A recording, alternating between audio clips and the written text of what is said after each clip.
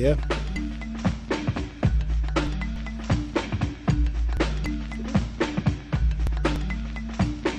Welcome back to the No Further Comments Podcast, Episode 4.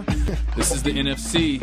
What's up? This can be Episode 6.5. We will tell him. I'm your co-host, Alex Meacham. Here to my left is the talented Mr. Glenn Riley. What it do, man? On the ones and twos in the back is Mario.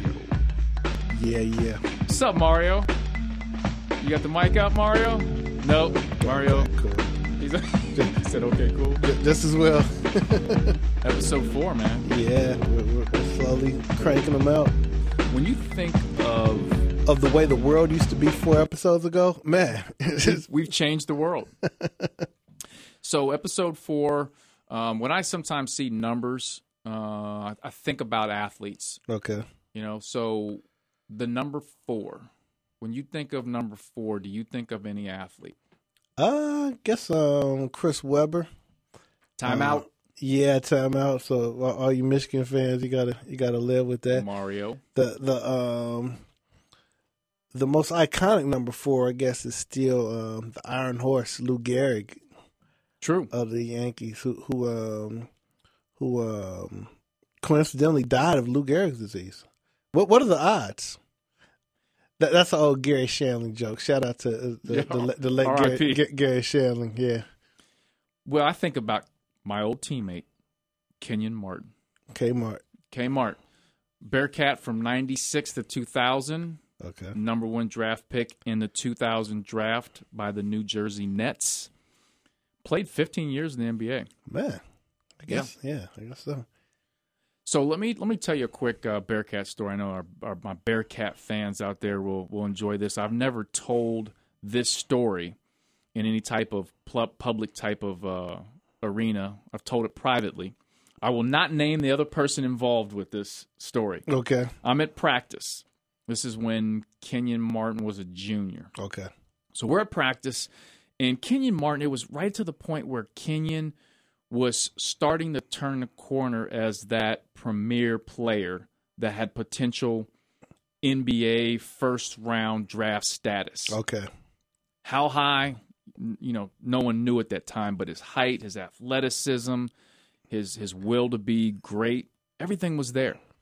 So, you know, they had those old magazines. Now, you can get on Twitter and Instagram and see where players are ranked and what all these particular websites, how they feel about players. Back then, we had magazines. Yeah, no doubt. What were some of the magazines?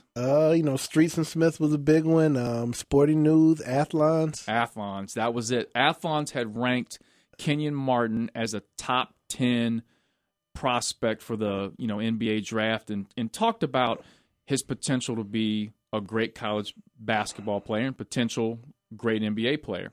So when Kenyon read that, and trust me, he didn't know beforehand. Players read that. Yeah, no doubt. It kind of took him to another level. I mean, he worked that much harder. He wanted to make sure that what they were saying about him came true. Okay. So the story is one day in practice, Coach Huggins was really getting on us about playing hard and just typical Huggins practice. Yeah. Let me just leave it there. And I'm going to kind of try to be nice with the language here. What happened was Kenyon, we were doing a 5-on-5 up and down scrimmage, and we were working on some offense and defensive things. So Kenyon posted up. The guard threw him a post pass. Kenyon turned, scores easily. The guy defending him wasn't even trying. Okay. For whatever reason. I don't know if he had a bad day or what the case was. Just wasn't trying it. His girl was tripping. Most of the dudes on the team will tell you at that time the girl was tripping. The girl was tripping. Or girls. Yeah. So next possession, you got to feed the beast. Kenyon just scored. Back on offense, got to throw it to him again.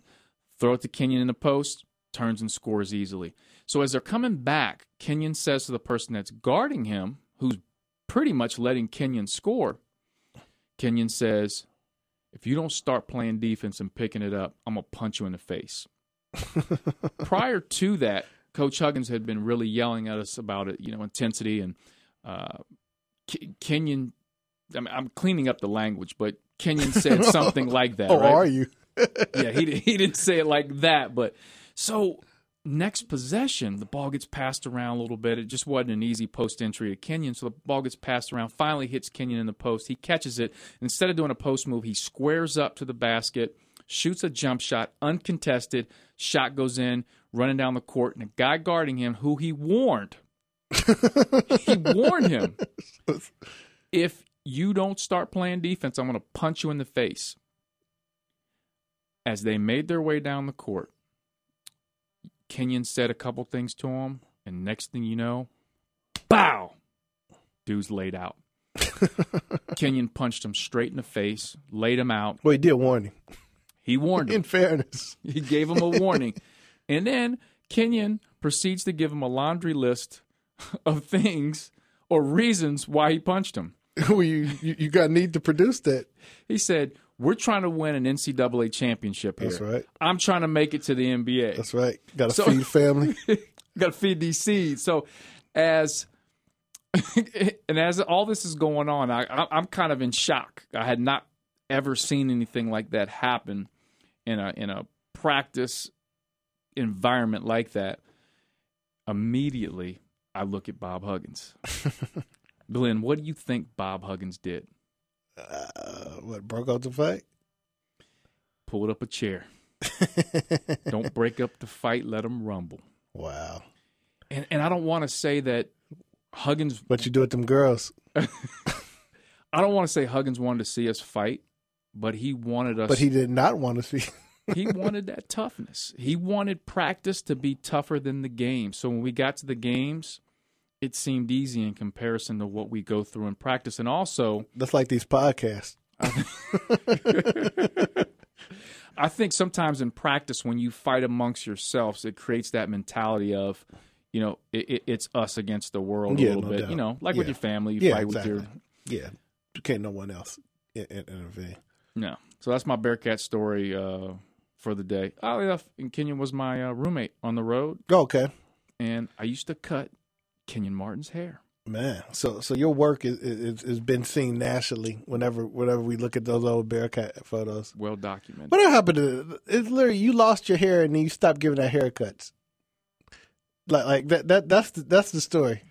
So when I went bald, I gave it up? Yeah, you said if I can't have this cut, no one will. It's an act of selfishness. You know what's so funny is so growing up and our generation was so big into I'm glad the kids are now, but when we grew up, hairstyles were so important. I mean, with the boxes, the Gumby, the dye, the parts, the cornrows, and just some kids had long hair. I mean, there was just so many different styles. The 80s was like a dormant generation, and then like towards the end, it started to pick up with the haircuts. And the kids today are really doing this stuff now, but they're doing what we did. Yeah. They think they're remixing it. Yeah, I mean, you got the whole, that joint with the Frohawk and everything. We didn't really do that strong, but yeah. No, not with the Odell Beckham. Yeah. Who's doing the most, by the way? You talking about the hot tub? Yeah. What's up? What is up with that? I don't know, man. That was strange. At some point, he's going to have to speak about this because either he's gay or he's trolling us to view him like that. And I'm like, I don't understand. Like, what's your end game with this? And if you're gay and looking at this, aren't you like salty? Like, yo, dude, like why aren't you? You know what I'm saying? Why are you playing around with this? Like, imagine somebody was like doing that, like, oh yeah, I might be black. You'd be like, well, are you or not? How did he convince the other dude? To come up out of the hot tub? Weren't they at the practice facility? I guess so. I don't know. I mean, it's funny. To convince other people. Yeah. I mean, I don't get it. I mean, Odell probably got enough girls that it don't really matter. Like whatever. But this other dude, it's like, man, you might be hurting your stock. Speaking of hurting his stock, let's talk about probably the hottest topic right now in America, and that's Colin Kaepernick. I thought you were going to go Mr. Fuji. But we'll get to that. Yeah. So let me kind of paint the picture here and then get your opinion with Colin Kaepernick. He went to Nevada, was a number 36 pick in the 2011 draft, and kind of came into the right after NFL. Andy Dalton. Was he? Yep. Wow. So the Bengals could have. Yeah. Was it between those two? I think it was. Yeah, no doubt. Wow, I didn't know that. Yeah. So he kind of became the darling of the NFL. And what was the situation with that again? He wasn't initially the start. He took over. Yeah, he didn't play hardly at all, maybe never in the first year. And then in year 2, the starter Alex Smith got injured, and he just started running roughshod through the league and just having these really big games, both passing and running, which was kind of unique. Just the amount of yards he was getting rushing in games, and there was always the adage you don't lose your job over injury, but like Harbaugh kind of said, no, we're gonna run it out with Kaepernick, and he caught wrecked during the playoffs, and they came within a play or so of win the Super Bowl. So yeah, he was the it dude in the league going into that offseason. Had the commercials and stuff, had the joint with Russell Wilson, and yeah, he was big time. And now fast forward to 2016, the NFL preseason, he's decided that he's not going to stand up and participate in the national anthem with the fans and his teammates. And the reason that he decided to do this, he actually, some people were questioning why he was doing this, but he came out and actually released a statement. Okay. And in his statement, just to kind of sum it up, he was saying that why should I stand up and honor a flag and participate in an anthem that black people have been oppressed and people of color, and that basically caused a lot of issues, right? to say the least. Let me ask you, Glenn, I want to get your take on this. Very interested to hear what you have to say. What are your thoughts on what he did, how he did it? Well, first of all, I don't always stand during the national anthem either. It's mainly just because I don't like the melody, and that's big with me. But no, I'm I don't really have a problem with it. Not the way I probably would have gone about things, but what harm is he doing? He's just sitting down. He's not disturbing anybody else's enjoyment of the national anthem. I don't think people are at home when the national anthem is played and you stop and put your hand on your heart. You're doing what you're doing. It becomes, I get it. I understand why people could dislike the whole thing, but it doesn't seem disruptive anyway. And I mean, he's got, we say we love Muhammad Ali. We say we love all these people who took stands in the bygone era, but heaven forbid somebody does the same thing in 2016, and it's really a hypocritical reaction if you're going to be one of those people that says,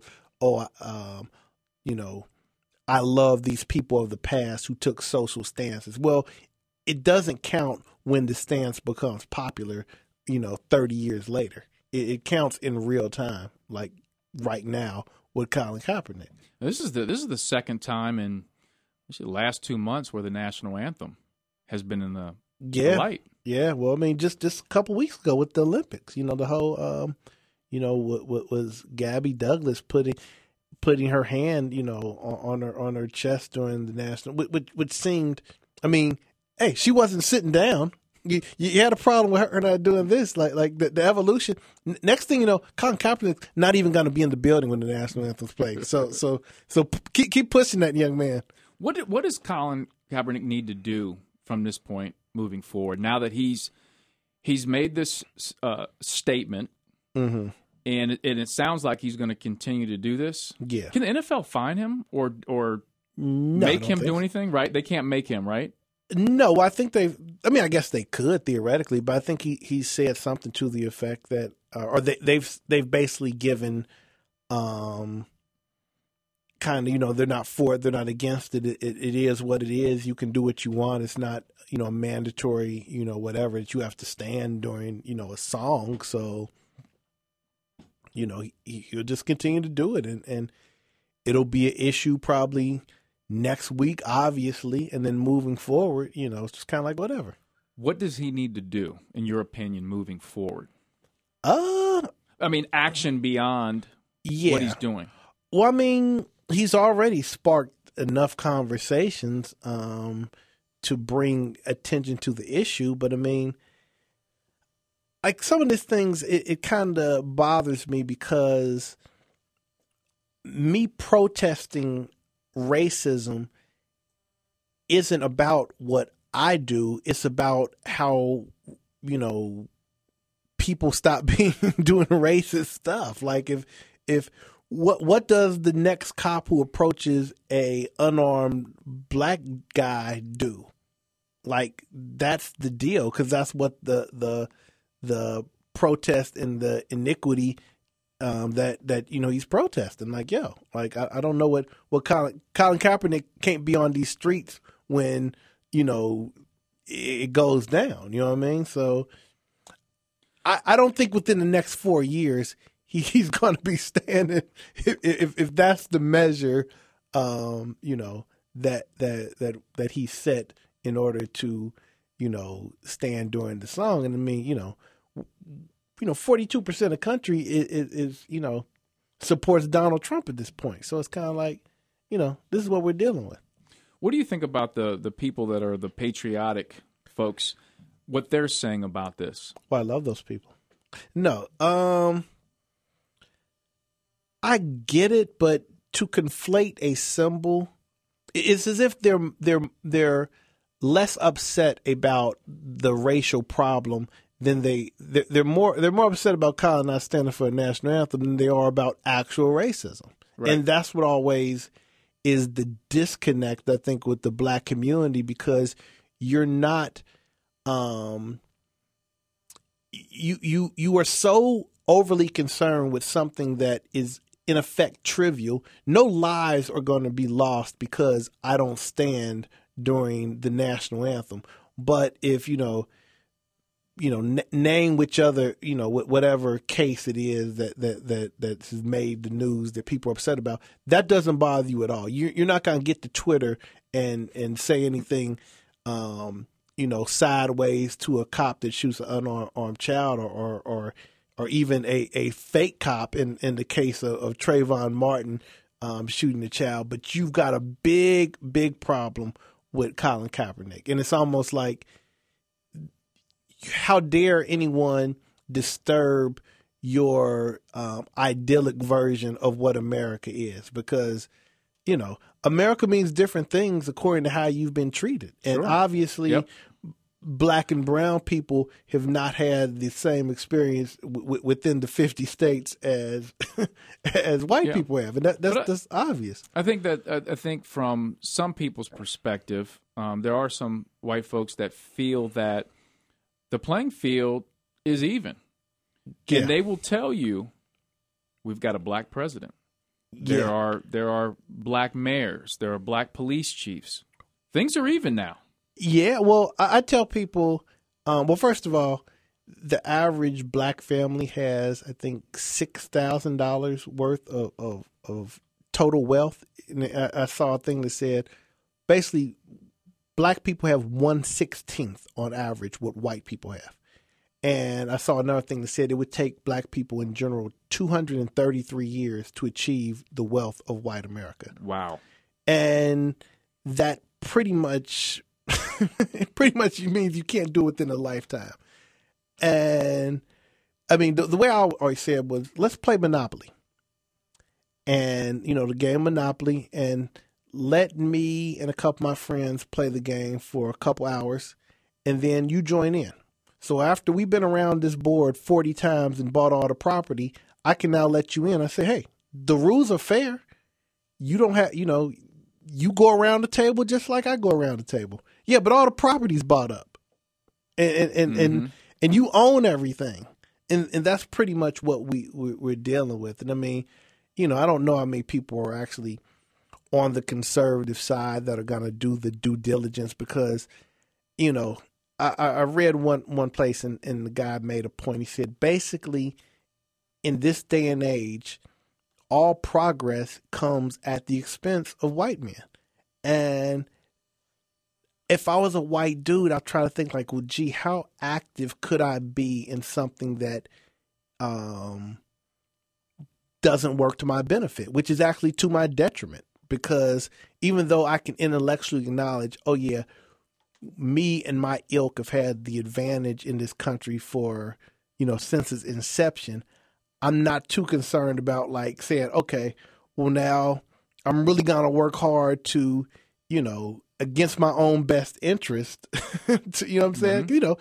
Like reparations. Like no one's going to say, no white person's got to say, well, gee, if I was black, I'd probably have a lot less money. So I'm going to break you off with, 40% of my cash to minorities because that was messed up. Like, no, you're not going to do this. So you got to believe in your heart that you actually are right, because if you view that you're wrong, how do you get along, every night? Well, what about, there are white people that feel that, okay, maybe my great-grandfather was racist. Yeah. Maybe. oh, he was. In 2016, this white person who's, let's say, mid-40s, he says, I'm not racist. I don't feel that there's a racist bone in my body. I interact with black folks. I work with black folks. I've hired black folks. I hang with them. I'm not racist. But these attacks on white folks that say, white people are racist, they're very offended by that. Yeah. They're fighting it. What do you say to those folks? Because some of those folks that I'm describing, the white folks, are the ones that are criticizing Colin Kaepernick right now. No doubt. What do you say to those folks? I say you are racist. No, I feel bad for them because I agree. Like in this generation of, like if you're under 50, you're not a racist in the sense of what we know a racist to be. Like I think in general, most people are fully accepting that, no one doubts the humanity of a black person in 2016, unless you're just, an idiot. But the fact that you're not a racist does not mean that you're not a part of the problem is I guess what my point would be, because the problem is systemic. So while you, the individual, aren't the problem, you stand to benefit from what has always been the problem. So you aren't actually, if you're not stopping the system, you are in fact perpetuating the system. And like I said, I don't know if it's an unreasonable request to say, okay, average 45-year-old white dude, you need to be out here on the front lines of the fight for racial equality. You're just raising your family and doing what you do. Right. But you see black people and you see, well, gee, they don't seem to have as much as we have. They're not, they're not making enough, the same amount of money. They're not getting educated at the proper rates. They're, black communities often seem impoverished. The schools are bad. So, I mean, I don't know what the solution is, but certainly the solution isn't just to say, don't blame me, it's not my fault. Because if you actually are really interested in the cause of racial equality, your answer can't be, well, everything seems fine to me. Right. Well, here's the thing. From my standpoint, when I first heard about Colin Kaepernick doing what he did, my reaction isn't immediately, that's wrong what he did. Yeah. My reaction is, okay, why did he do that? Let me find out what he's feeling. Uh-huh. Let me understand. And I feel like he hates the troops. Yeah, and that's another bizarre part to it that people are saying he's disrespecting the troops. I think we need to talk about that in a second. But I think that, and I was telling a couple friends that I know have made comments on Facebook, and I privately had a conversation with them, and I said, instead of blasting him right away, I think more appropriate, you should say, why does he feel that way? Yeah. And are there things that can be done differently? It's just like this. If there's a kid in a school, okay, and the kid's in the school and the kid is, feels that he was done unfairly by a situation and he's, causing a problem about it, okay? what the principal, vice principal do, sit the kid down. Well, what's your problem? Yeah. What's your issue? What can we do to help, solve that or reach, an agreement on things? It's an attempt to understand a person as opposed to, reflexively have a problem with somebody because they said something in America isn't what you like to think it is. Right. And shout out to Cam Newton who this week became the second most hated quarterback by Middle America. And that brings me to another point. Did Colin Kaepernick pick the right time to do this? Because he's no longer the starting quarterback as of right now. Yeah. He's not the darling of the NFL right now. He's a guy fighting for his job. Yeah, no doubt. Yeah, I mean, I think that actually makes the stance even more, I believe his it's more principled because he could just as easily lose his job next week because of this. And you could say, like if LeBron James doesn't stand for the national anthem, you ain't cutting LeBron James because he's too good and he holds too much, public sway. Kaepernick is doing this point where you can conceivably say he's at a low point in his career. And I guess you could take the cynical perspective and say, okay, now if they get rid of me, I'm a martyr, so to speak. But yeah, I think that it adds to his credibility that he is, not is in a perilous position in the team right now because he's not, coming off a great year and is battling for a starting position, if not a position on the team, period, because he's, one of the higher paid players. How does the biracial piece factor into this to you? Yeah, well, that's a weird thing because, Colin Kaepernick is biracial. And a lot of people, I'm always having discussions with people and debates, and I'm always saying, okay, you can look at me and just say like, okay, I'm black, so I'm always, I'm team black or whatever in my opinion. And then hashtag team black. Hashtag team black. And then like white people are like, most I hang around some liberal white people. So the white people that I'm normally, disagreeing on stuff, I guess, are on the conservative end. So you could say, they're taking up their position. And I'm always saying, okay, well, hashtag team white. Yeah, hashtag team. If this hashtag trends, that's Alex Meacham, ladies and gentlemen. But yeah, so Donald Trump will have that hashtag team white. Make America great again, man. So I'm always saying like, okay, well, what do people of mixed race and mixed ethnicities feel? Because theoretically they don't have a horse in the race, or they have a horse in both races, so to speak. Right. So. When you look at the Jesse Williams and the Alicia Keys and even, President Obama, and it's like these are biracial people and they consistently seem to be, in overwhelming numbers coming out on the side of, to validate what black people are saying. And Kaepernick is doing the same thing. And I'm kind of like, well, why would someone biracial be lying if they have quote unquote equal stake in each argument and that and basically no one ever gives me a response on that because they know I'm right. Do you feel like sometimes black folks jump to the black person's aid or agree with them right away without totally understanding? And I'm thinking about O.J. Simpson. Yeah. When the whole O.J. Simpson thing went down. Oh yeah, they were saying he wasn't guilty. Yeah, absolutely. Well, I think that's what it's always that. And what with OJ, I think even initially white people as well thought he was innocent, but then once the evidence came in, because white people loved O.J. Simpson more than life itself. Loved O.J. Those documentaries I could watch. They came out with 8 more. I'd watch 8 more.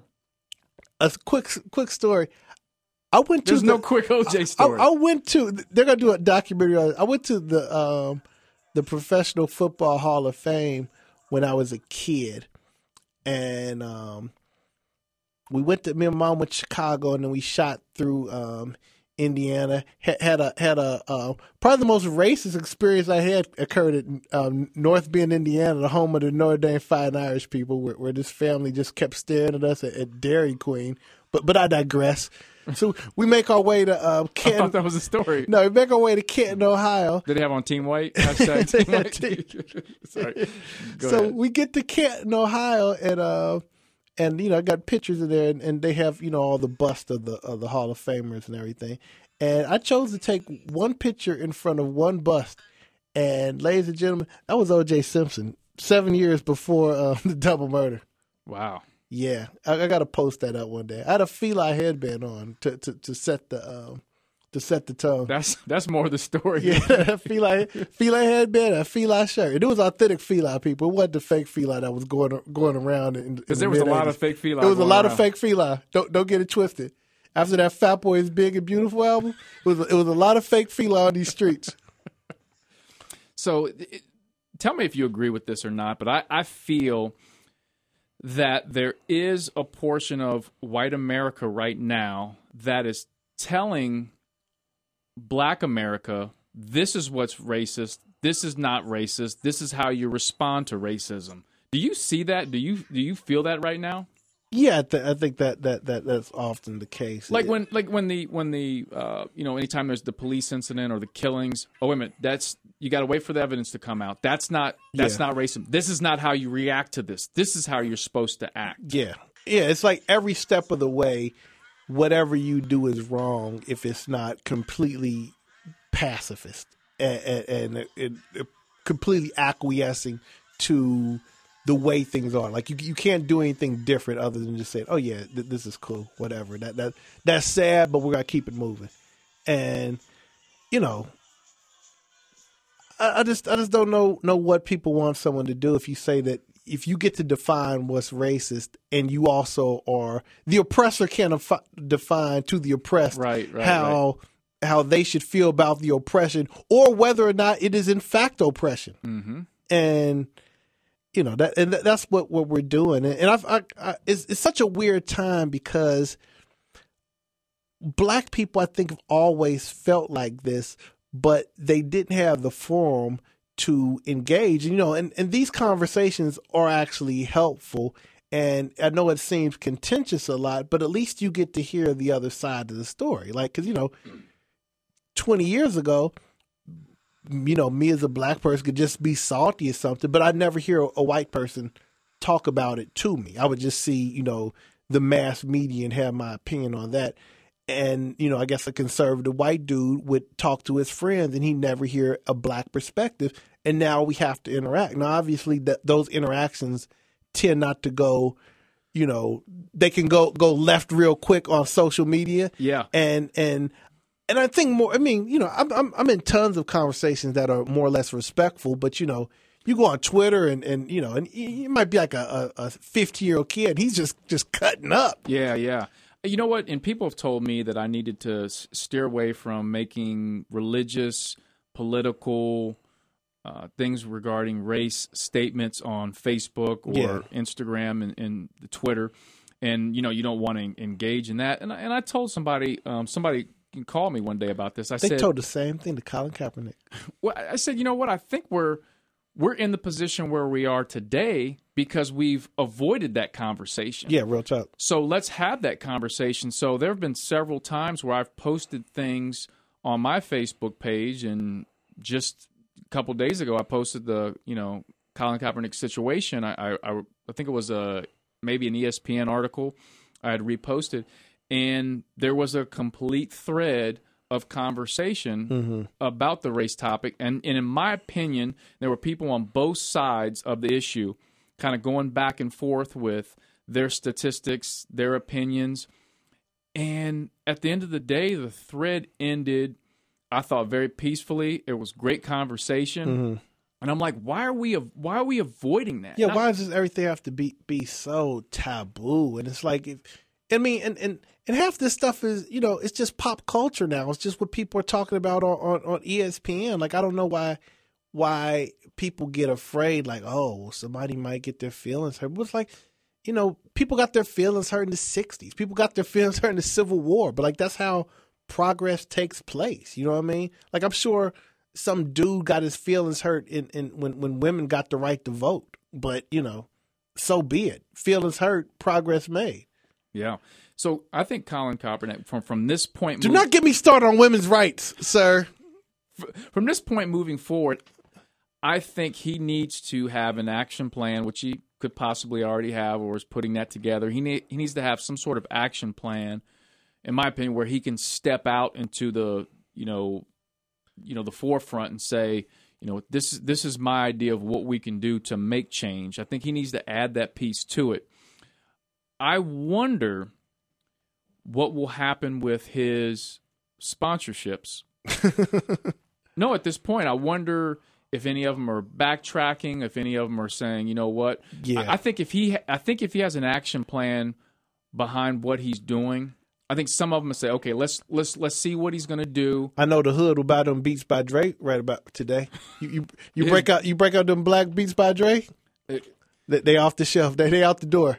Speaking of Beats by Dre, let's talk a little bit about music. Last night, the MTV Video Music Awards went down. Very, very interesting. So last year, Miley Cyrus hosted the VMAs. Okay. And a lot of people said it didn't go so well, so they wanted to go a different direction. This year, the host, they roll out Key and Peele. I'm here to tell you, Glenn. You did enjoy the Key and Peele. It was awful, beyond awful. And take that from someone who sides with hosts when hosts are criticized, like with Miley Cyrus. He's a host enabler, people. I am, because I understand how difficult it is. I've hosted different events, and you have to... And your boy, Saved by the Bell. Who's it? Oh, Mario Lopez? Yeah, Mario Lopez. He's kicked with Mario Lopez. Oh, I've hung out with Mario, and he's a king of hosting a lot of things. And it's tough because what happens is when you're hosting it, you have to improvise. Somebody's in your ear saying, keep talking, or make something up. And it's not always easy. It doesn't. Some people make it look very smooth. I think guys like Chris Rock, Jamie Foxx. There have been a lot of people I've seen host things. Seacrest. Ryan Seacrest. Absolutely. They're very smooth and do a great job. But I'm telling you, last night, man, it was beyond awful. And it was like these two guys. All right, they're black dudes, but the presentation was they were acting. They were trying to act like black rappers. It just didn't make any sense to me. Like they started off, it was very offensive. I mean, Twitter was killing them, and they started off like, "Yo, what's up? What's up?" Wow. Like, come on, like this. Who's telling you? Number one, who's telling you to do that? Number two, who thinks you're funny? I want to know who thinks these guys are consistently funny. Okay, maybe they have a skit. Yeah, sketch every now and then. But consistently. So you're not you didn't give a rousing review for Keanu, the movie now currently available on DVD. Nothing. I've never found anything they've done to be funny. I think you and I were talking about this. There have been sketches they've had that conceptually are but the execution of them it's just like it's weird because I mean I guess they're both biracial too, which is weird, but it's almost like they don't knock the ball out. And I mean they're hugely popular. I mean, you know what I'm saying? They're and I don't get that. But I saw a not comedian, after last night. There was a comedian on the Breakfast Club the other day, and he was just talking about like he just don't rock with Key and Peele. And I mean, I don't know. Like I said, I just don't find them funny. I mean, I don't know why they would even think that they would be, work as hosts. I mean, but I don't get it. Another guy they had on there, Jay Farrow. And Jay Farrow is supposed to be one of those comedians that makes his claim to fame off of doing impressions. And he continues to do this Jay-Z impression that didn't work 2 years ago. Yeah. And, okay, there are times where he sounds like Jay-Z. He sounds like it, but yeah. Absolutely. But he doesn't look like him. It's just So part of doing, you just can't put a Yankees hat, but I'm Jay-Z. It's just so bad. I'm Jigga, man. Can't you see I got a Yankees hat on? In the skit last night, I'm thinking to myself, okay, Key and Peele are falling apart, and MTV has to be going, okay, we have to abandon this ship at some point. We need to let DJ Khaled take over at some point, which I would have been perfectly fine with. But Jay Farrell then has I guess you want to call it a little skit. It didn't rise to the level of skit in your mind? They had him, there was a line to the bathroom, and he was like maybe the sixth guy in line, and he had to go to the bathroom really bad. Okay. So the whole skit was he was talking in Jay-Z's voice to the other people in line on how bad he had to go to the bathroom and how they needed to let him go to the bath. And it was just like... This is stupid. Then that's bombing, and then they cut from that back to Key and Peele, who are bombing even worse. I mean, it was just like... And the thing about these comedians, when someone bombs, yeah, it's bad because the joke isn't funny or whatever, but there comes a point where it's uncomfortable for you, the viewer, to watch it. And I just hate that. Like, look, if you just got, Ed McMahon to host the show, the late Ed McMahon, which would be a story in and of itself. But if you just get someone who's not trying to tell jokes and is just doing the yeoman's job of standard hosting, it's like, cool. But when you get somebody who you're like, you're rooting for, and you're like, oh, they're hoping you can do this. Like, I don't want to watch a award show and have anxiety about the performance of the host. I mean, It's ridiculous. Like you're putting the added stress on me when I'm supposed to. You come to this joint for entertainment. That's not entertainment, MTV. It's pressure. Speaking of hosts, I just thought about this. LL Cool J does a solid job of hosting. It's like, and he's coming up that hosting ladder, right? Man, he continues to get jobs and employment. And he wears that hat that what do you call that hat? I mean, it's a Kango, but it's not the traditional bucket. It's the Calvin Pete, black tennis player Kango. Rest in peace to the late Calvin Pete. I'm like, man, you got to quit. I mean, how bad is his? Why does he wear the hats? I mean, was his head that shaped that poorly? Do you remember the first time you saw LL Cool J's head? Do you remember where you were that day? I do. Like the Kennedy assassination. I think we all. I think it was in a book. I think he revealed his head in a book. But he was doing it in some videos in the 90s, right? I think it was late 90s. Okay. He had worn a... Cool J had that mid-90s renaissance where he was like in the car with Big for the Who Do You Love? Remember that joint? Yeah. Yeah, I'm doing it well. Yeah. I will always say LL Cool J is one of my top 5 rappers of all time. We're going. Yeah, that's debatable. No, Here's what LL Cool J had on everybody else. He was like 8 years younger than any other rapper in the 80s when he came out. He was killed. Mario. I just want to chime in. Hold on. Yeah. I got to say this. You just said that the first place you saw LL Cool J's head was in a book.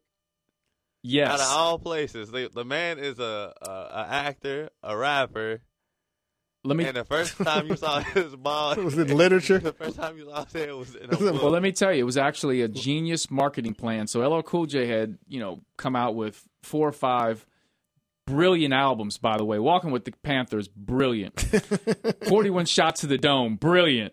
So you get to he was starting to phase out, I think, a little bit. He was starting to get into sleep on that Pink Cookies remix. Oh, Pink Cookies is don't get me started on LL Cool J. That's my guy. So he was getting to the point where he was turned into Ladies Love Cool J.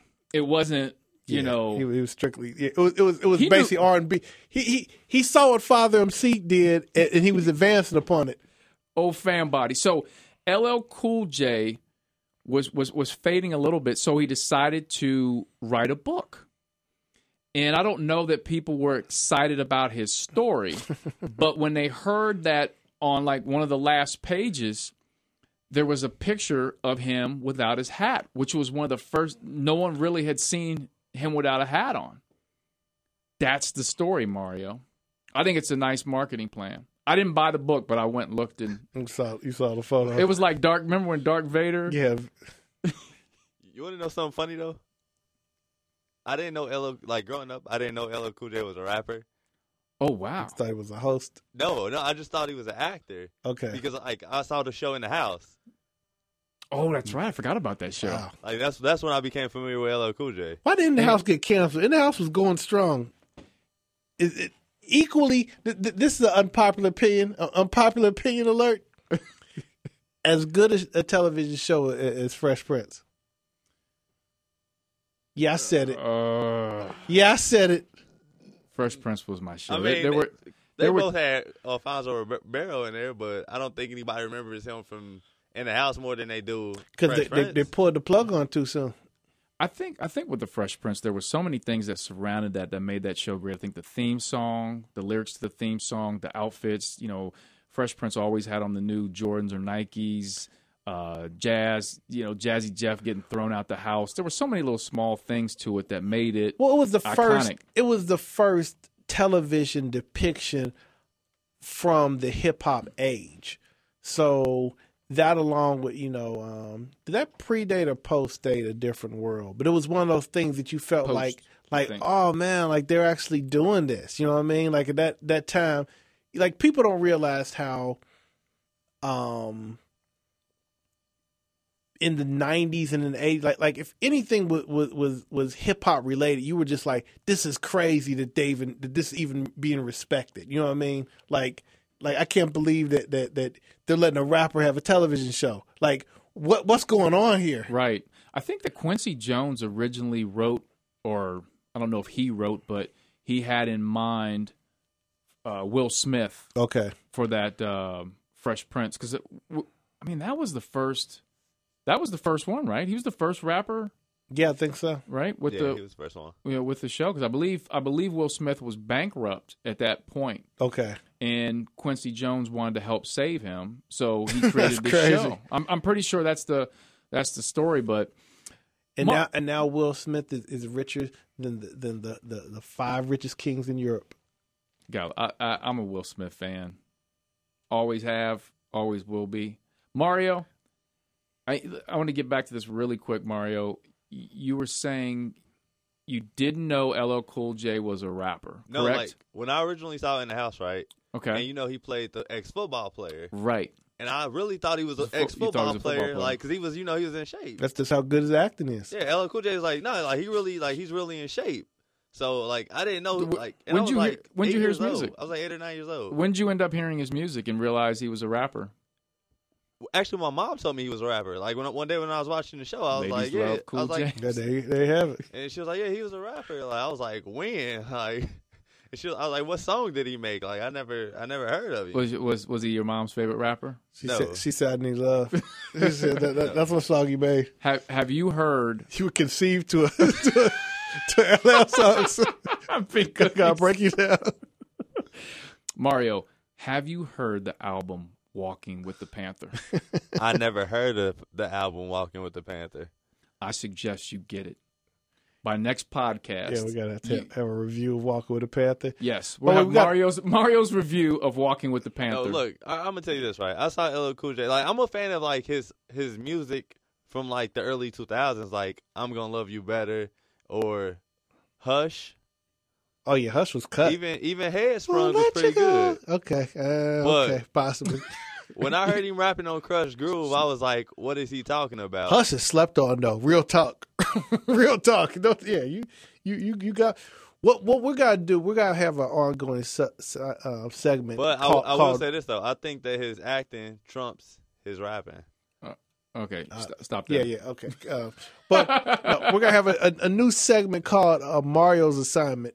And every week we're gonna give Mario some obscure topic to check out that was something that was more or less commonplace in our time, but that he should know about. That generation should know about LL Cool J. We'll put it like this: things that predate the internet aren't up there like things that postdate the internet. So I think that's that's the issue too. Like if I told Mario don't know nothing about a Fila headband.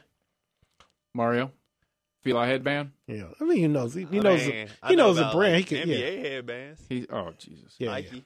And the other thing I have with this is, I know a lot of kids who are fans of, let's say, ASAP Rocky.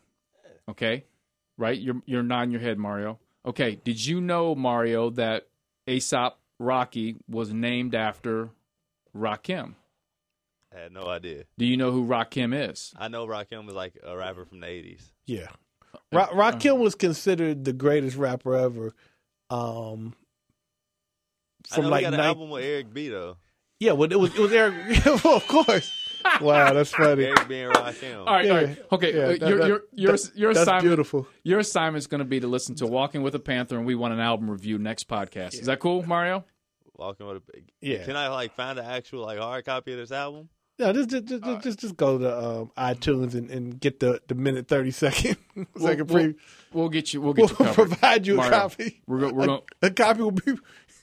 we'll get you covered. It's like reading the Miranda rights. If you can't afford a copy of Walking with a Panther will be provided for you. Oh, so let's talk a little bit about Kanye West. He premiered at the VMAs his new video for his song "Fade," which is on his new album, The Life of Pablo. Now, "Fade" is one of those songs prior to last night that is one of the most skipped over songs on the whole album, Life of Pablo.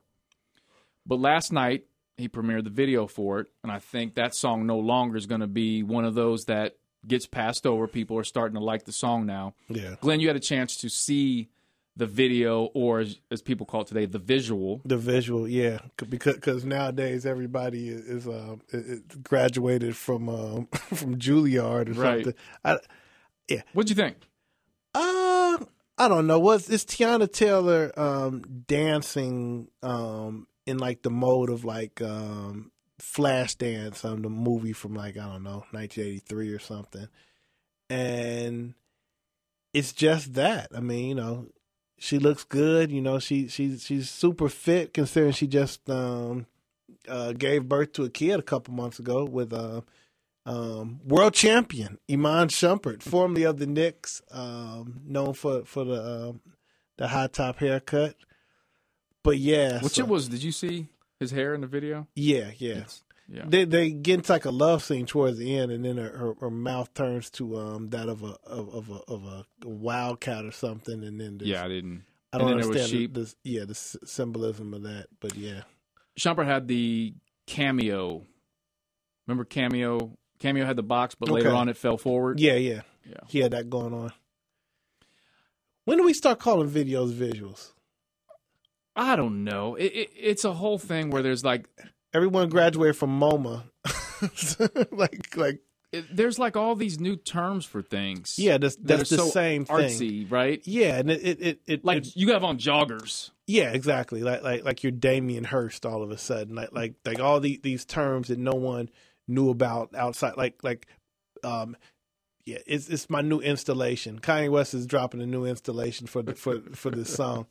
And by the way, just do a video for every damn song. Like, why do we have to, when you drop a video for a song, that tells us, the people, that this song you deem to be important. So, we're like, once again, shout out to Ray Shrimmer, because those cats will drop a video. And when they somehow knew when they do, Shrimmer was going to come back around. Well, when they do, if they drop a video or a visual for yoga, it's a write-off. The game's over. World Championship. Well, I disagreed with you in the past about videos. That there needs to, like you've always said, Jay-Z needs to do more videos. Like, don't drop an album and have one video. Yeah. And then you totally let it go. And I didn't particularly agree with that. I wasn't sure that, people really were checking for videos. But I will agree, after seeing the Fade video, I like the song more. Yeah. Well, after seeing the video or the visual. Well, that's what it does, because I don't know what everybody's personal perception of an album is, but when you get an album, I usually just say, okay, I like song 4, 8, 12, and 13. You know what I mean? Or in the case of this Shrimp Life, I like song 1, 2, You love that 3, Shrimp Life. 4. but what happens is when someone drops a video, like I didn't like Big Pimpin' the first time I heard, and it was just like, okay, I'm not really pumping this. When the video for Big Pimpin' came out, that changed the. When you see Pimp C by that white Benz with that fur on, that did it for you. It changes your perception of a song. How that ball at them. Mario. All right, first I want You just raised your hand, by the way. Yeah, I just raised my hand because I didn't want to be rude. But first of all, I want to go on record and say, to me, and this is my opinion, but it's a very popular opinion, Big Pimpin' is probably one of the most perfect songs ever, from the chorus to the beat to every verse. Secondly, I just want your opinion. You wouldn't have thought that if they have a video for it, though. No, I would have, but the video did make it a little bit better. Well, I think you're right. I think it had all the elements. And by the way, Pimp C told them specifically he had just bought this Benz and they're going to put that joint in the video. And they had that Benz shipped from Port Arthur to Miami when they filmed it. Mm. Rest up, Pimp C. But I got a question, though. Yeah. I just want your opinion.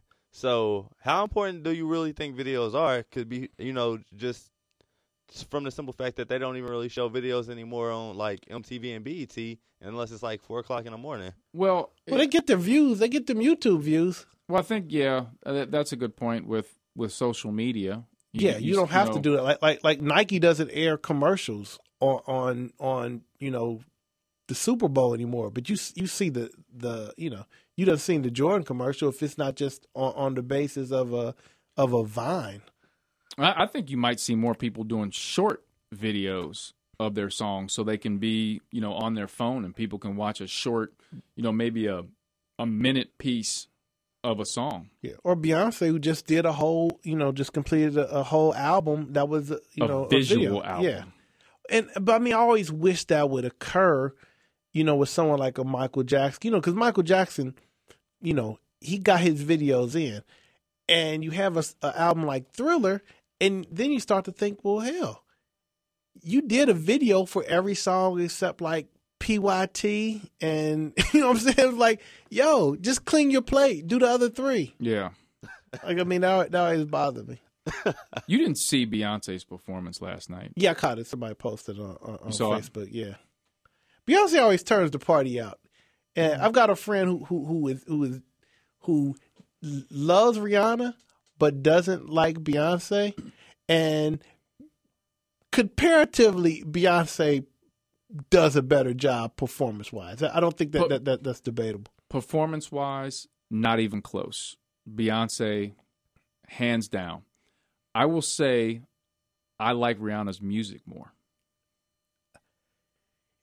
Although I feel like Beyonce could do some of her songs. I like Rihanna. Beyonce's a better pure singer. Rihanna's had, in the time in which Rihanna's been out, I think she actually has more hits. But to me, Beyonce is able to, the level of difficulty of some of the things that she's accomplished, I'm always like, I don't think y'all are peeping this. Like a song like if I gave you the track for Single Ladies, the who's the producer for that? Alicia Keys' husband? Swizz Beatz. Yeah, Swizz Beatz. If I gave you the track for that, and I could have given that track to 100 people in the music industry, I do not think anyone would have came up with a hit to the degree of Single Ladies. Because that beat is in and of itself is nothing. I mean, it's something, but it's nothing. She had to make that into a song, and that's genius on her part. How dare you talk about Swizz Beatz beats like that? No, I mean Swizz Beatz is hot, but I'm saying that particular beat isn't in and of itself. A lot of songs are just track driven. Like if I give you that, like ooh, no, what's my name? Like that joint. Mm-hmm. That's just a dope track. Like I'm gonna like that, just the instrumental of that. But that single, and then like the countdown song that Beyonce did, that dun, dun, dun, dun, dun, it's like marching band elements. That is so cool. And then the video is like interpreting like 1950s like art school, and it's taking references from like Audrey Hepburn. It's so much in depth in that people aren't giving full credit. So all praises due to Beyonce Knowles Carter. Do you think at the end of the day, this might be a separate podcast, but do you think when it's all said and done, she will go down as the greatest entertainer, the whole shebang? It's real. She's gonna put it like this. She's on pace to be, almost, because she's got the power in her hands. Like everybody else, who came before her, as far as, Tina Turner, Aretha Franklin, moving through the 80s with Mariah and Whitney, they were kind of at the behest of songwriters, and they themselves weren't self-generating. And that's always a big thing with me. Like, do you have the ability to self-generate? And in addition to that, like someone like Nina Simone could self-generate. But then again, Nina Simone did own her own record label. But Beyonce, pretty much how Rock Nation is, they have it all. So they can create, but they also control the distribution. They can drop an album with 0 promotion hours, with promotion budget, because you just put it on Twitter, you know what I'm saying, and bam, the album's out. And they basically... That's what she did with Lemonade, right? If not with Lemonade, certainly the joint before had they dropped out of the blue. Yeah. And it's like, if you can do that and, stay relevant, it's gonna be, interesting how it goes down, because she's not that old right now. No doubt. And she can do a number of type of songs like arguably Mariah and Whitney couldn't do up tempo. Taylor Swift is in the game, Katy Perry's in the game, but I don't think they have the artistic gravitas of what Beyonce does when someone, views the work as quote unquote important as opposed to just poppy. So it's going to be fun to see. You know what I'm saying? It seems like every time she performs, regardless of how good the last one was, she hits a home run with the new. It's like the VMAs. I'm like, okay, there's no way she's going to be able to top the last one. Yeah. And then the BET joint with she killed that. Yeah, with Kendrick. Yeah, one of the funniest memes I've seen is the DW from Author taking a shower saying that singing Freedom. You love your Arthur memes. Arthur meme. There's one that has him skipping his way. It says, "On my way to my Colin Kaepernick jersey." Memes. Well, speaking of hitting a home run, as I talk about with Beyonce, it is time now that we draw a line in the sand. Glenn? I was informed earlier that Alex Meacham attended a Cincinnati Reds game. That was last week. Yeah. Versus the Florida Marlins. Versus the Florida... Giancarlo Stanton's Florida Marlins. Who, by the way, have a very underrated uniform. Oh, I got an orange Marlins cap. I rocks with it for real. Oh, yeah. Yeah, that's... That M is tight. Is real. Has the Hispanic flair. I get down with that. But yeah, the Cincinnati Reds are apparently 27 games out of first place, and people are still going to these games in 100-degree temperatures. I just don't understand. At this point, come on now, people.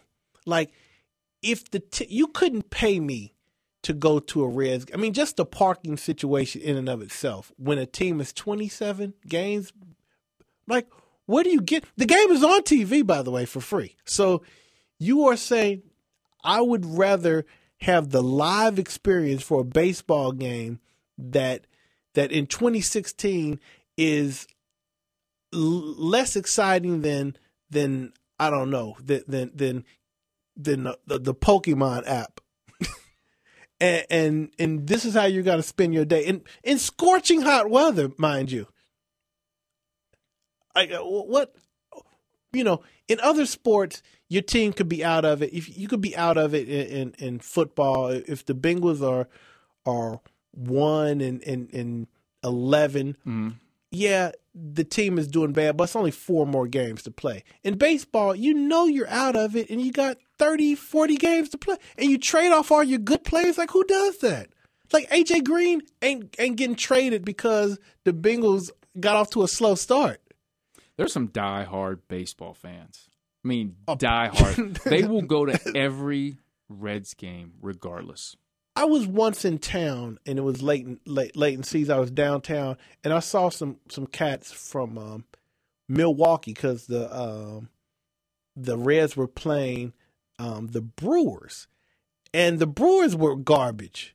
And I wanted to ask these people, if you don't know a player on the team personally, what are you doing in Cincinnati to watch a Brewers game? This can't be a go-to destination. I can see if you're in Chicago or New York or someplace halfway cosmopolitan. You will never see me going to a Reds game in Milwaukee when the team is 20 games out of first place. The love of the game. Man, you say your friend wanted to see every stadium so that was the reason he made it to Cincinnati. So what was his verdict on that? Yeah, so last week my good friend Corey Dantzler from Los Angeles came in town. It was his first trip to Cincinnati. He actually went to the Cleveland Indians game the day before. And that's Native Americans is what we call. I'm sorry, not politically correct. So his goal is to go to every Major League Baseball stadium. You know how many he's been to thus far? I want to say maybe 10, 11. Okay. If you say a single digit, I was going to tell him to quit. I mean, I think he just started this whole thing. Okay. I mean, he's still a young cat, so he's in his 40s, so he's got time. And so he wanted to go to the Reds game and experience that, so he came in town. And he'll never make it to Houston. I got a good Red story. I got to tell the story real quick. So I got a good friend named Larry Kosciuszko. Okay. And so Larry's daughter was doing some basketball training with me. Uh-huh. And she was about, I think, 12 years old at the time. And Larry worked for Fifth Third You're Bank. You're not paying your trainers nothing if you can. Larry worked at Fifth Third Bank, who had a suite at the Red Stadium. I had never been to an opening day game. Okay. And I said to Larry, hey, one day, just take me to an opening day game. Uh-huh. And he says, well, what are you doing this coming season? Yeah. I was going to the opening day with you. So he said, cool, we'll make it happen. Larry has a son at the time who's 7 years old. Well, I had a kind of a rule in place that I wouldn't start training a kid for basketball until he turned 9 years old. Okay. So at the time, his son was 7. So we're in the car on the way to the stadium going to opening day. And for those that don't know, opening day here in Cincinnati with the Cincinnati Reds is a big deal. It's a parade. A crappy parade. No real floats, but if you have a red car, feel free to just drive in it. Through. You got a red pickup truck. So we're on the way to the stadium, and we're driving, and he says to me, he says, hey, what do you think the chances you'll train? His son was little Larry. He said, what are the chances you're going to train little Larry when he turns 8? And I said, you know my rule, 9 years old. Uh-huh. And he says, man, I got to get you to train him at 8. I have a rule like that too, but it's 21.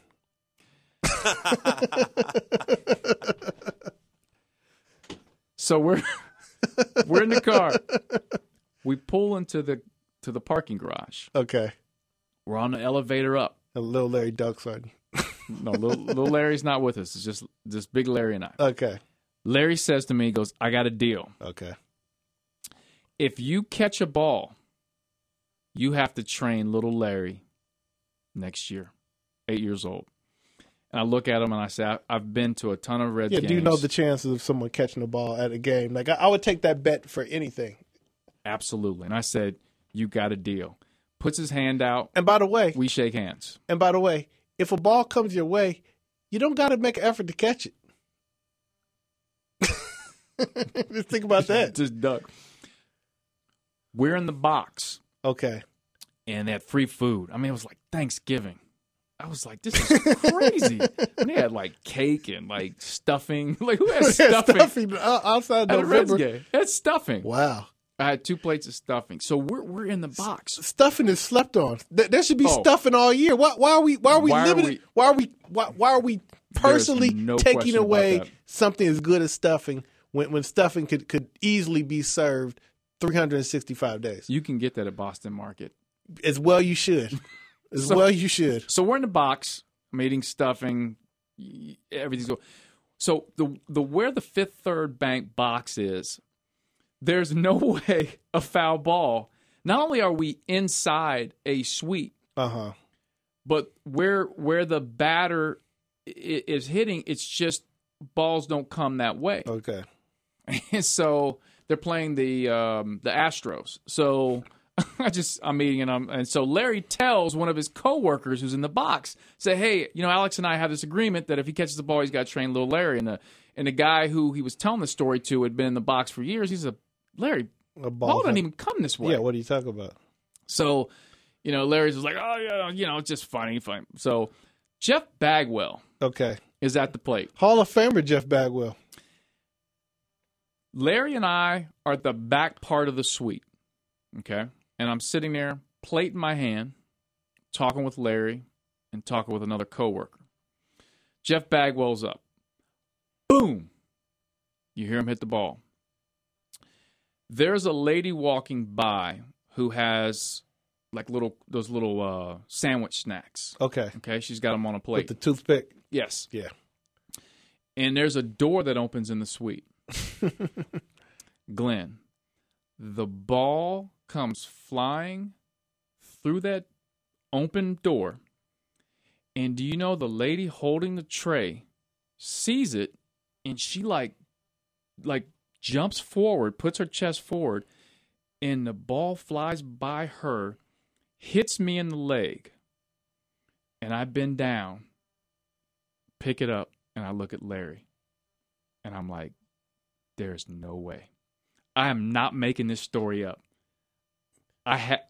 The ball hit me in the leg, and the whole box erupted. It was the oddest. It was one of the oddest things. And Larry and I still talk about that to this day. He tells that story to everyone. So did you actually catch it, or just hitting the leg was close enough?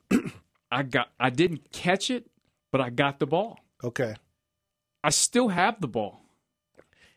And to cap this off, little Larry is just finished his 3rd season for the Portland Trailblazers of the NBA. So, wow. Yep. That's crazy. The last Reds game I actually went to was Ken Griffey Jr.'s first game. Really?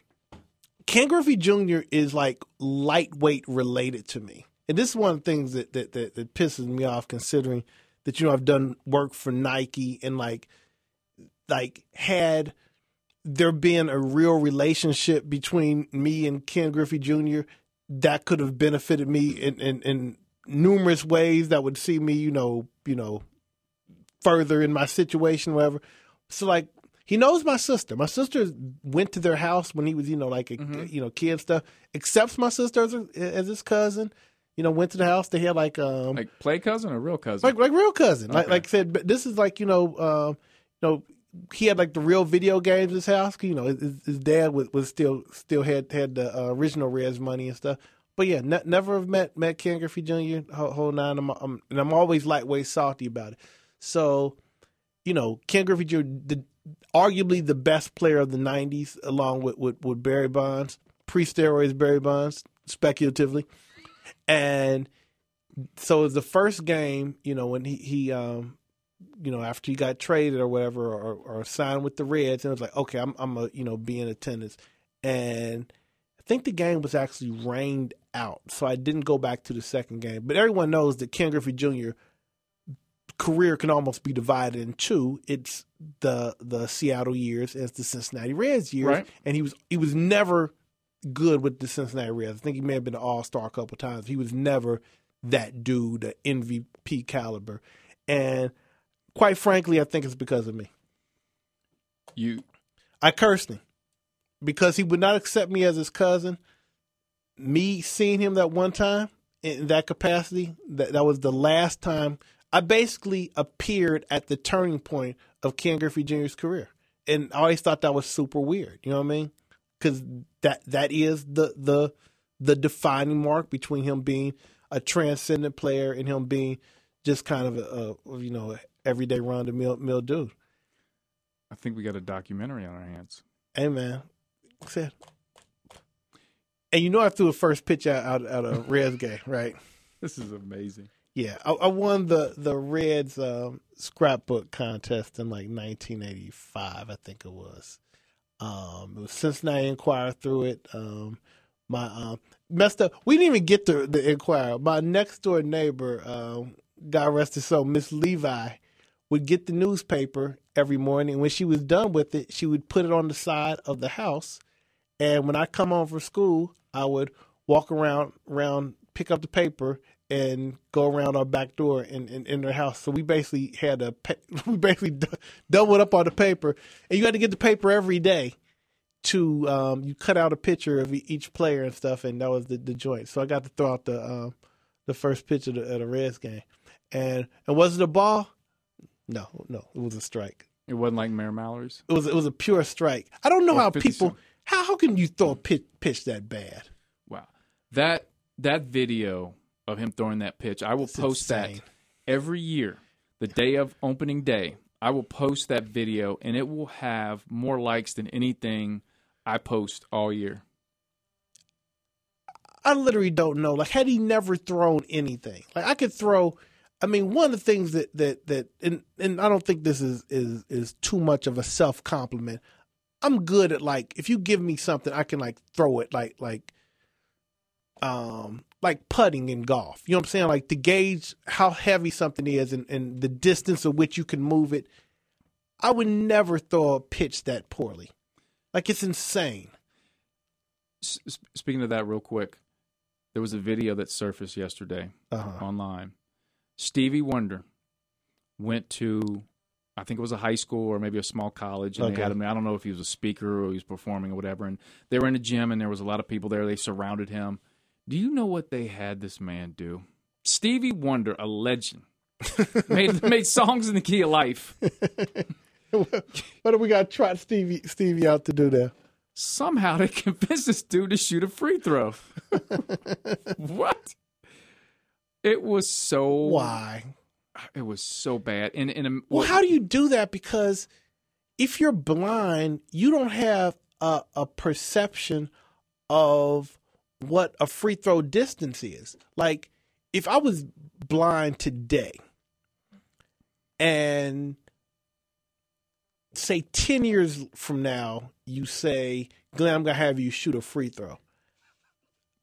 From memory, I can know what the height of a basket was, maybe the distance. Right. Maybe I've played, so I can have some muscle memory of doing this task.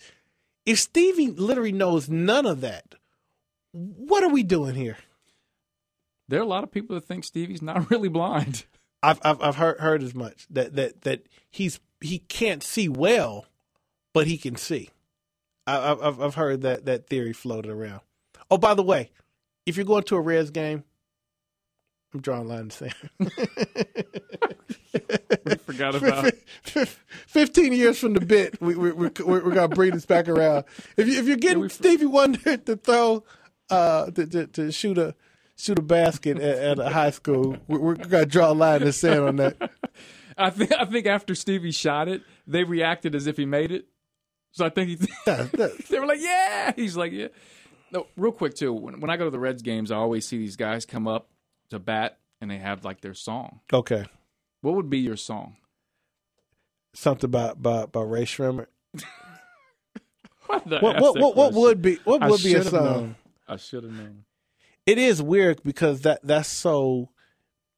There's songs that you like, but they're not appropriate for, that would inspire you to hit a home run. You know what I'm saying? Right. Like our intro is Peach Fuzz. That's one of my all-time favorite songs by KMD. But it's like, that would be so bizarre to come out to the plate with like Peach Fuzz playing with his xylophone. Like what's about to happen here? Yeah, so you want a song that like hypes you up. It's almost like what would be your ring entrance music if you were about to box somebody. That might be a topic for next week. We figure out what would be. That would be great. Yeah, let's do that. I come out to MC Brains, but we'll.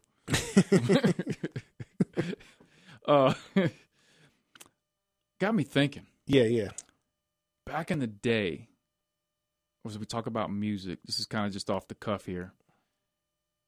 When we got home from school, from 3 to about 9 o'clock, like radio stations would play, hip hop or, rock or whatever station you were listening to. But after like 9, it was all about those mellow moods. Oh, yeah, it was slow jams. Slow jams. The thinking about you line. Dedication. The mellow moods. I mean, what was the deal with that? I enjoyed it. I don't know about you. Yeah, I mean, I guess they thought that like people didn't have stereos. That like this was getting people in the mood. Like, yeah, if you was with somebody, like we'll just play them. That's insane now to think that people didn't have the option of their own music. That you just would be like, yo, see what hopefully the radio's kicking what I want to hear right about now. And also at high school, when it was high school, grade school, or even if you went to the clubs back in the day, after a certain time, at the end of the night, there were slow jams. Yeah. When we used to go down to Caddies downtown. Oh, wow. Good old Caddies. And I'll tell you what, too, while I'm thinking of this, the older I get, the more I appreciate the soulful sounds of Keith Sweat. Twisted will never not be a classic. Some of the early Keith, the songs that put Keith Sweat on, I can go either way on it. But when he got to the point with Twisted featuring Cut Close, man, game over. That real talk. That video where they're on the train, man. Keith Sweat has a live album. And it's on, the different, Apple Music and Tidal and Spotify. We were really down. Man, I'm telling you, Cuts.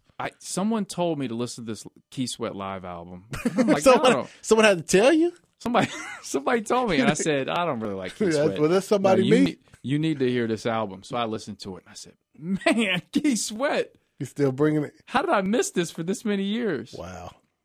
What about LSG? That's such a crazy thing.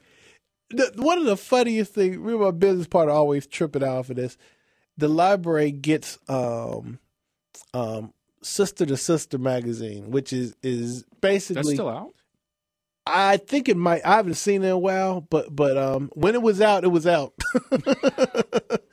And they had a picture. Is Right On still out? They had a picture of the cover was the group TGT. Oh, with Genuine and Tank and Tyrese. Tyrese. And the heading was they kicked Genuine out the group. Go ahead. Yeah. That's when I stopped listening. That's when you had enough. That's when I was done. You went down with TT.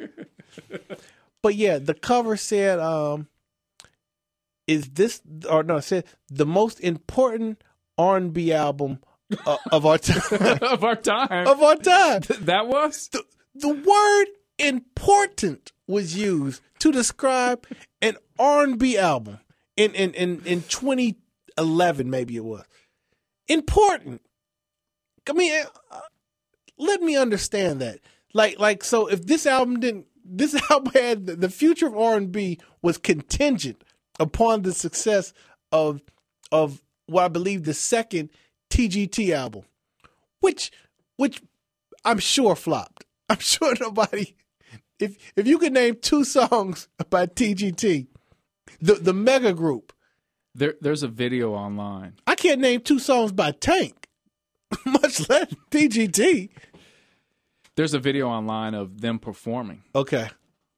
And Genuine's like drunk. Have you seen this? No. And Tyrese like calls him out. Man, Tyrese needs to get off his high horse. That might be a line I have to draw in the sand coming up, because Tyrese is I always see people posting his videos where he's Tyrese isms. Yeah. And I mean, he's a positive cat, but some of the stuff is so self-aggrandizing that you're just like, okay, Tyrese, look, we get it. You got lucky and you scored the Fast and Furious deal, so you'll never be broke. But come on now. That all started from the Coke commercial. Yeah. Him getting on the bus. Always Coca-Cola. And part of that is because Ja Rule found himself a little bit too big to do Fast and Furious 2. That was the time in which Fast and Furious 2 was being made. Ja Rule, who had been in Fast and Furious 1, mind you, was basically the young black dude, and he had a little bit too much going on and was not on it for doing, like, how many millions has he failed to make because that role was for Ja Rule? He was in number 1, I believe, but he was either in 1 or 2, Tokyo Drift, but essentially he didn't want to do it anymore. And I think that's when Ludacris came in, and maybe Tyrese, maybe the both of them, to equal the star power of Ja Rule in 2003. You couldn't just get Ludacris; you need a Ludacris and Tyrese combo. How many Fast and Furious are there? 7? No, it's actually 46. Yeah, there were 8. 8 is that's crazy. Is just wrapped up filming, I think. They're not going to stop because it keeps making money. And doesn't Vin Diesel and The Rock have a beef right now, or is that fabricated? They squashed that beef. Oh, they squashed it? Yeah. And here's why I got off the. I never really watched any of them. I have seen the one. I've seen 2. Maybe it's 6. It's the one in Brazil. Which let me tell you something. They do a lot of improbable things with automobiles in this series. And 7 took it to the next level when, okay, first of all, I don't know how you get a supercar McLaren type individual type automobile into a skyscraper on a very high floor. But here's what I do know. You're not going to be able to drive that vehicle through the window, through midair, and enter into another skyscraper floor and be able to control that car in a manner of which you don't die. And this is what they pulled off. And apparently it goes from one skyscraper to the other while they're in that the second skyscraper. I believe it's Vin Diesel, whoever the driver is able to bail out, and the car goes through the second skyscraper and falls to the ground. Which I can only pray no one was beneath walking at that time because they would be killed instantly. That was just a little bit better than the Dukes of Hazzard. Remember the General opening Lee scene? Oh yeah, when General Lee would. The General Lee could find lift with little more than the embankment needed to get the General Lee airborne was practically nothing. I have an interesting fact about that opening part of Dukes of Hazzard. Okay. The opening part when the General Lee takes off and is in the air, it's not a real car. I'm going to need for you to leave. It's a small replica car. Okay. And they filmed it from, if you look at the angle, because trust me, I've got the Dukes of Hazzard box set, and they have it that's why we're cool.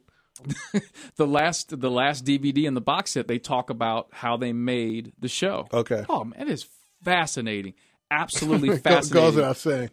I mean, and they said it was a small little car. They never jumped the real. Nope. Now the series include the Coy and Vance year. Are you familiar with Coy and Vance? Oh, of course. Yeah. The box set that I have doesn't have them, but they talk about them. Yeah. They had a beef. Yeah, essentially Tom Woolpat and John Snyder, after maybe year 2 of the Dukes of Hazzard, the show was a success, and they were not going to come back until they renegotiated the contracts for the two lead actors on the show. And apparently the producer said, no, we're just going to bring in two new guys. And it was apparently their cousins, Coy and Vance, who were just so happened to be brunette and blonde equals to Bo and Luke. While I believe it was the Duke boys pursued a NASCAR career. So. And it did work well. There was a all out revolt against Coy and Vance, and Bo and Luke eventually got their jobs back. There's one constant: Uncle Jesse. You could not replace Uncle Jesse and Boss Hogg. Yeah, the characters on that show were great. Oh, let me tell you something.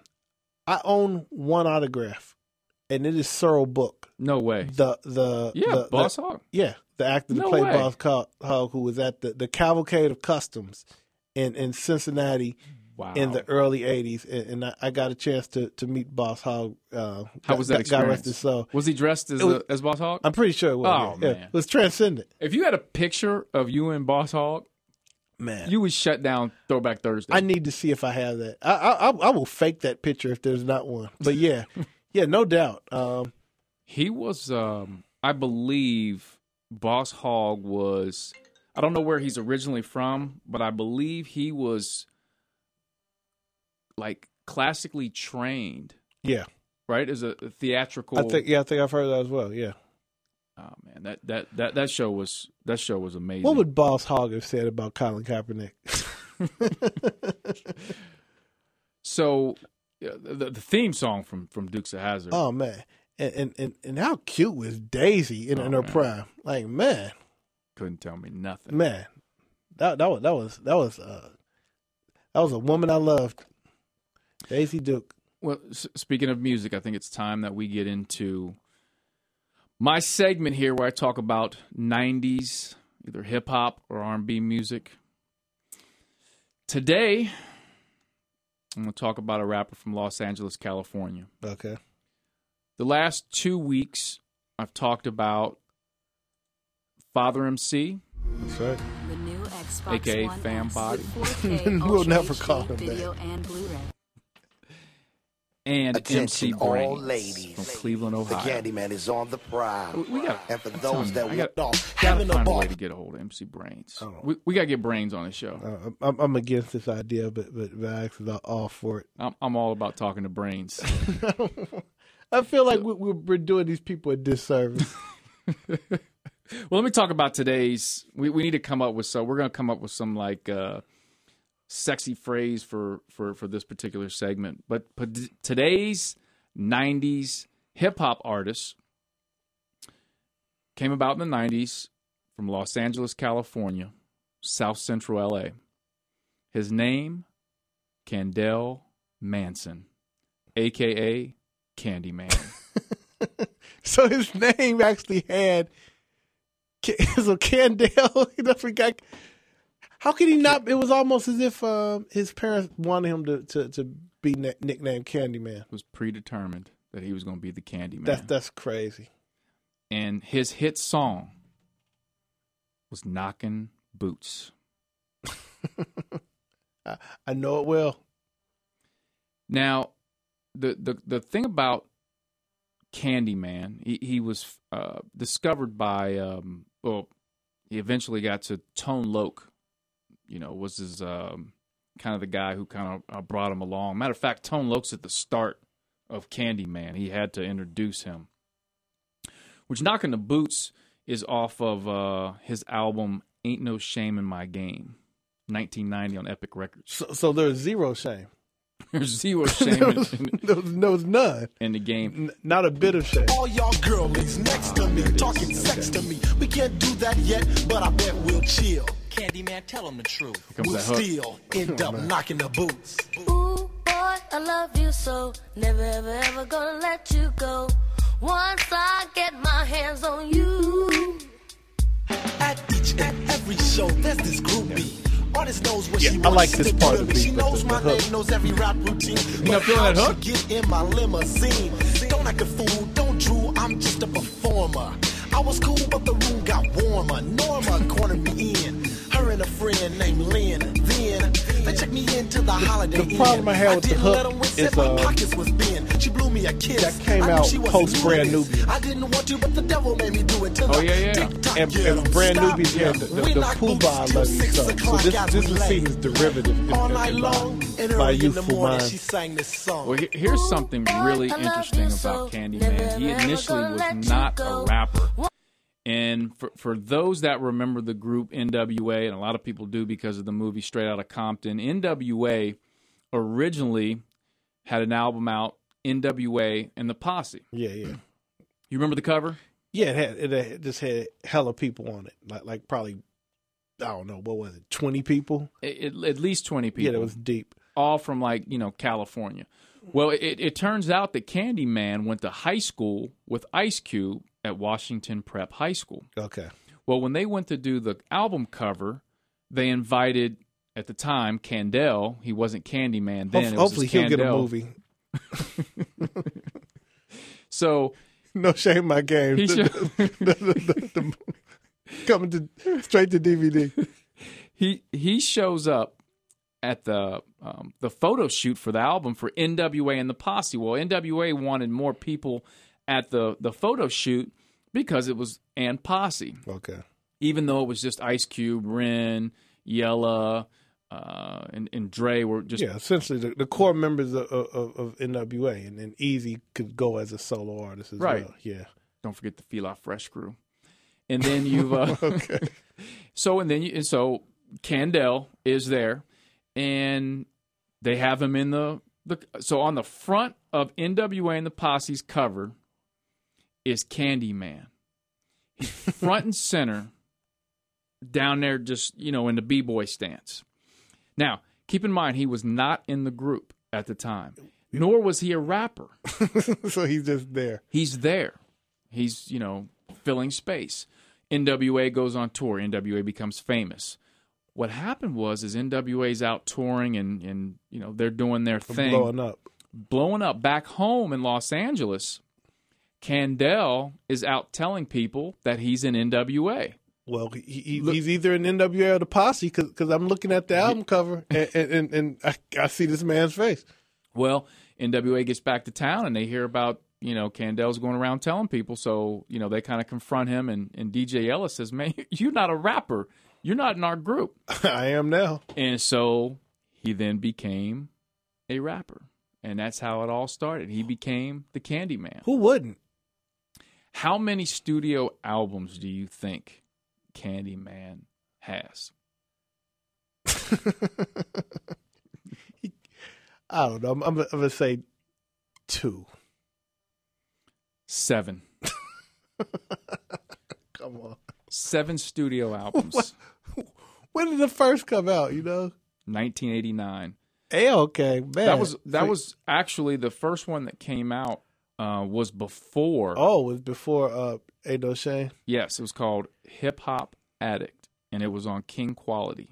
Okay. And I'm not sure if that had something to do with King T. We can only hope.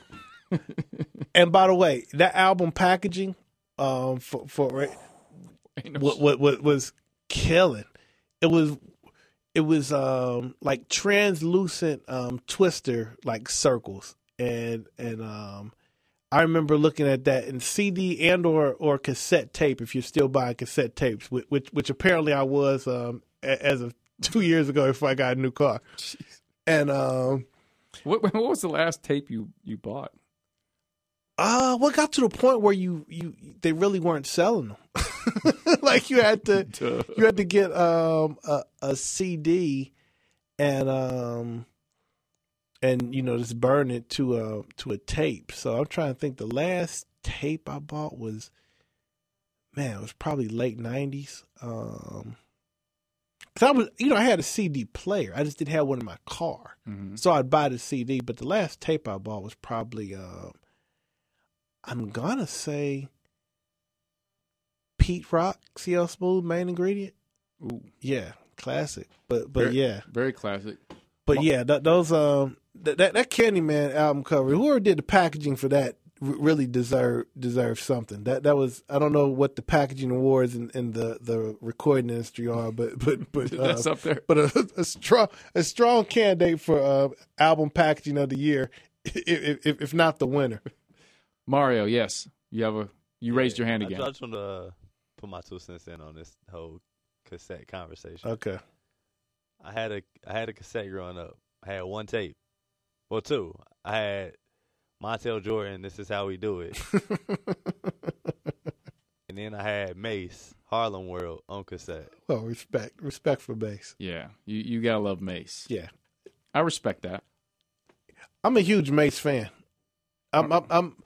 Mace was the Ray Shrimmer of his day.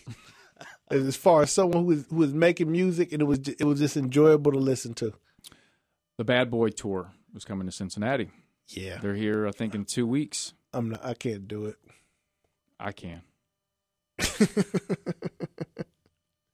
I've got to find my way to get there. Yeah, I guess. You ever seen those videos of Craig Mack in the church now? No. Yeah, Craig Mack. Craig Mack's not on the tour, right? Oh no. Yeah. No, seriously, you need to YouTube Craig Mack. Okay. And you will understand he's not on the tour. Craig Mack was he's a popular. Preacher? No, he's not a preacher. He's involved in some church, and I want to say it's the South. And there's a preacher who looks like what was the movie that had You're My Boy Blue? Oh, Old School. Old School. Yeah. He looks like Blue from Old School. That's what the preacher looks like. And Craig Mack gets up and he has him rap, and it's religious rap. Oh wow. Man, it is bizarre. That's bizarre. Very bizarre. So he will not be at the Bad Boy tour. Craig Mack has one of my favorite statements ever, and it occurred when he was interviewed about Tupac being killed. And he said, quote, "I'm sad when anybody dies, but it don't stop my world from spinning." Speaking of that, and that's what I said when Tupac died. Everybody was so I was strongly in the East Coast camp when Tupac died, and I was like, hey, you know what I'm saying? He was starting so much, you know what I'm saying? Yeah, he was involved in a lot of. He brought the game. Put it like this: I'd feel a lot sorrier for Tupac if we didn't have him on film stomping out somebody 2 hours casino before his death. Yeah. There's a new video that just came out with Redman, and rapper Redman said, and he was very popular in the 90s from New Jersey. Yeah, no doubt. He said the most dangerous dude on the West Coast was MC Hammer. He said MC Hammer stepped to him. They were at the Yo MTV Raps. It was between Hammer and Suge. He said Redman said MC Hammer stepped to him over the diss he made about MC Hammer on the what song was it? It was like God, I can't remember the name of the song, but he had dissed MC Hammer, and he said, man, he was at the Yo MTV Raps finale. Okay, and he said MC Hammer stepped to him, and he goes, you know what? MC Hammer had rolled deep in Oakland. He said later on they did a show in Oakland, and Redman said they had to run out of the building because there were people that were with MC Hammer's camp, and he said we were about to die. And this is the second story we've heard recently about Hammer. MC searching third base. Hey, I mean, I always heard the Hammer was, but I mean, my thing is, if you're just rich enough and you got beef, you can make things happen. Like, was MC Hammer that hard if he ain't have money to basically, pay some killers to get down with him? But I mean, he was in the streets. I don't know. I mean, I heard he was a bad boy for the A's. Like how hood is that? Yeah, so Redman said Oaktown 357 stepped to him. What? He did. He said that.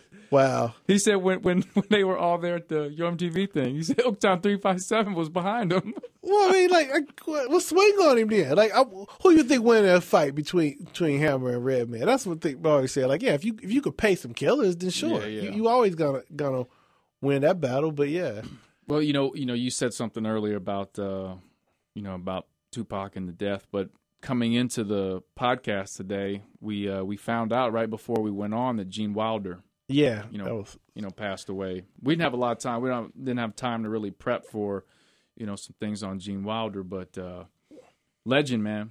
Yeah. Willy Wonka and Chocolate Factory, and that's one of the few films that stand the test of time. Like, you can watch that and it still is, lightweight magical. You know what I mean? Like oh man, like this is. I was watching the YouTube clip of the song Pure Imagination or whatever. Come with me. It's basically when they show the Chocolate River. And even the most conservative viewers of this show would enjoy the Chocolate River. But yeah, it's it's a loss. Apparently that cat didn't do any movies for the last 25 years. Yeah, wasn't he doing a lot of writing, or? I guess so. I mean, I don't. It was weird because he was in a whole bunch of stuff throughout the 80s. Like had a bunch of movies with Richard Pryor. You did 4 movies with Richard Pryor. Yeah, I remember Silver Streak. See No Evil, Hear No Evil, which you need to see. Okay, great movie. I remember that's one. One's blind, one's deaf.